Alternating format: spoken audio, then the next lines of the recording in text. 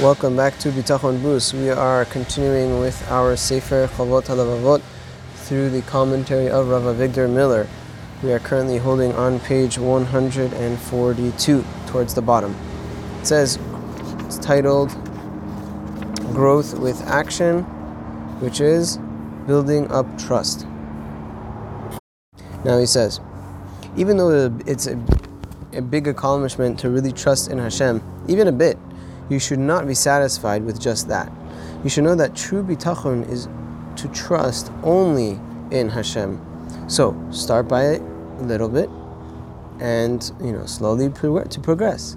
First, we ask Hashem to help you, even though you're not fully advanced to the top of the ladder as far as having a full bitachon. The little bit that you do have is something worth getting. Gain a little bit bitachon, gain more. But the real bitachon is to trust only in Hashem, as we've mentioned before. When a person trusts in another power in addition to Hashem, that the very fact will be the strongest factor in his being deprived of what he was hoping for. This situation occurred during the time of the Beit HaMikdash. People today don't realize that even though some Jews of that time were in fact worshipping idols, they didn't leave Hashem. They erred in thinking that the idol can also help. Just because people worshipped idols didn't mean that they changed their religion. They were all Jews, they ate kosher, they kept Shabbat, they believed in Hashem. They even celebrated Pesach and Simchat Torah and Shavuot and all the good stuff. It's just that they thought that they would try their luck with the Avodah Zarah, with the idol worship. They had heard that if you worship a particular idol, it would be good for success in business or children, or so they said, we'll try that. They failed to recognize, however, the severity of trusting idols, even when they maintain their devotion unto Hashem. A person is committing the grave sin of Avodah Zarah if he puts his trust in anything besides Hashem, even in addition to Hashem, which was where they erred. This was their problem. They thought that this Avodah Zarah can be also a help to for their needs, but they didn't realize, or maybe they even realized, but this was where they failed, and they wanted this Avodah Zarah in addition with Hashem. And it says in the pasuk, it says Arur hagever sheyiftach ba'adam. It says, cursed is the man who trusts in people and makes flesh his strength and turns his heart away from Hashem. This is not talking about a person who originally turned away from Hashem. He trusts in Hashem, but in addition, he puts some trust in man, making a human being his quote-unquote his strength. Hashem views this his turning to man as equivalent to turning away from Hashem in the same degree. Thus, the person who did this will be very disappointed, especially by Hashem. Hashem might very well have helped him if he had not dissipated his trust. So you see that bitachon is not so easy to acquire, but how important it is to gain that attitude. Now we're going to continue with the fourth preface, which is obedience. He says the fourth preface for bitachon is that when a man wants to trust in Hashem, his attention should be strong, and he should exert intense care to try as much as he can to fulfill the duties with which the Creator Hashem has charged him in his service.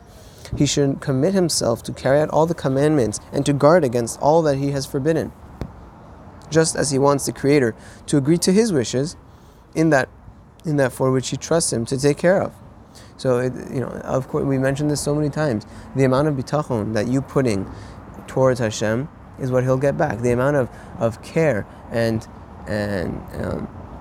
that you're putting towards Hashem's mitzvot and His commandments, so too He will, towards Hashem's wishes, Hashem will, reciprocate that towards your wishes.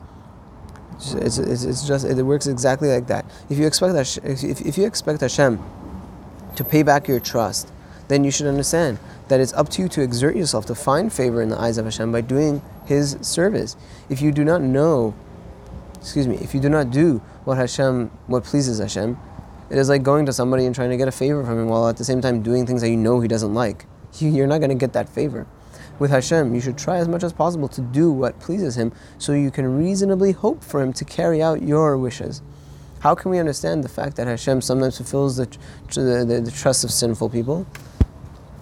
So now he's asking a question. So we just said, so you might ask, like, well, what about people that don't follow the Torah, don't follow the commandments? It says that we see that their wishes are also getting fulfilled. He says the answer to that is, as it says in the pasuk, they are wicked, yet they put their trust in the one who spoke, and the world came into being, which is in the Gemara.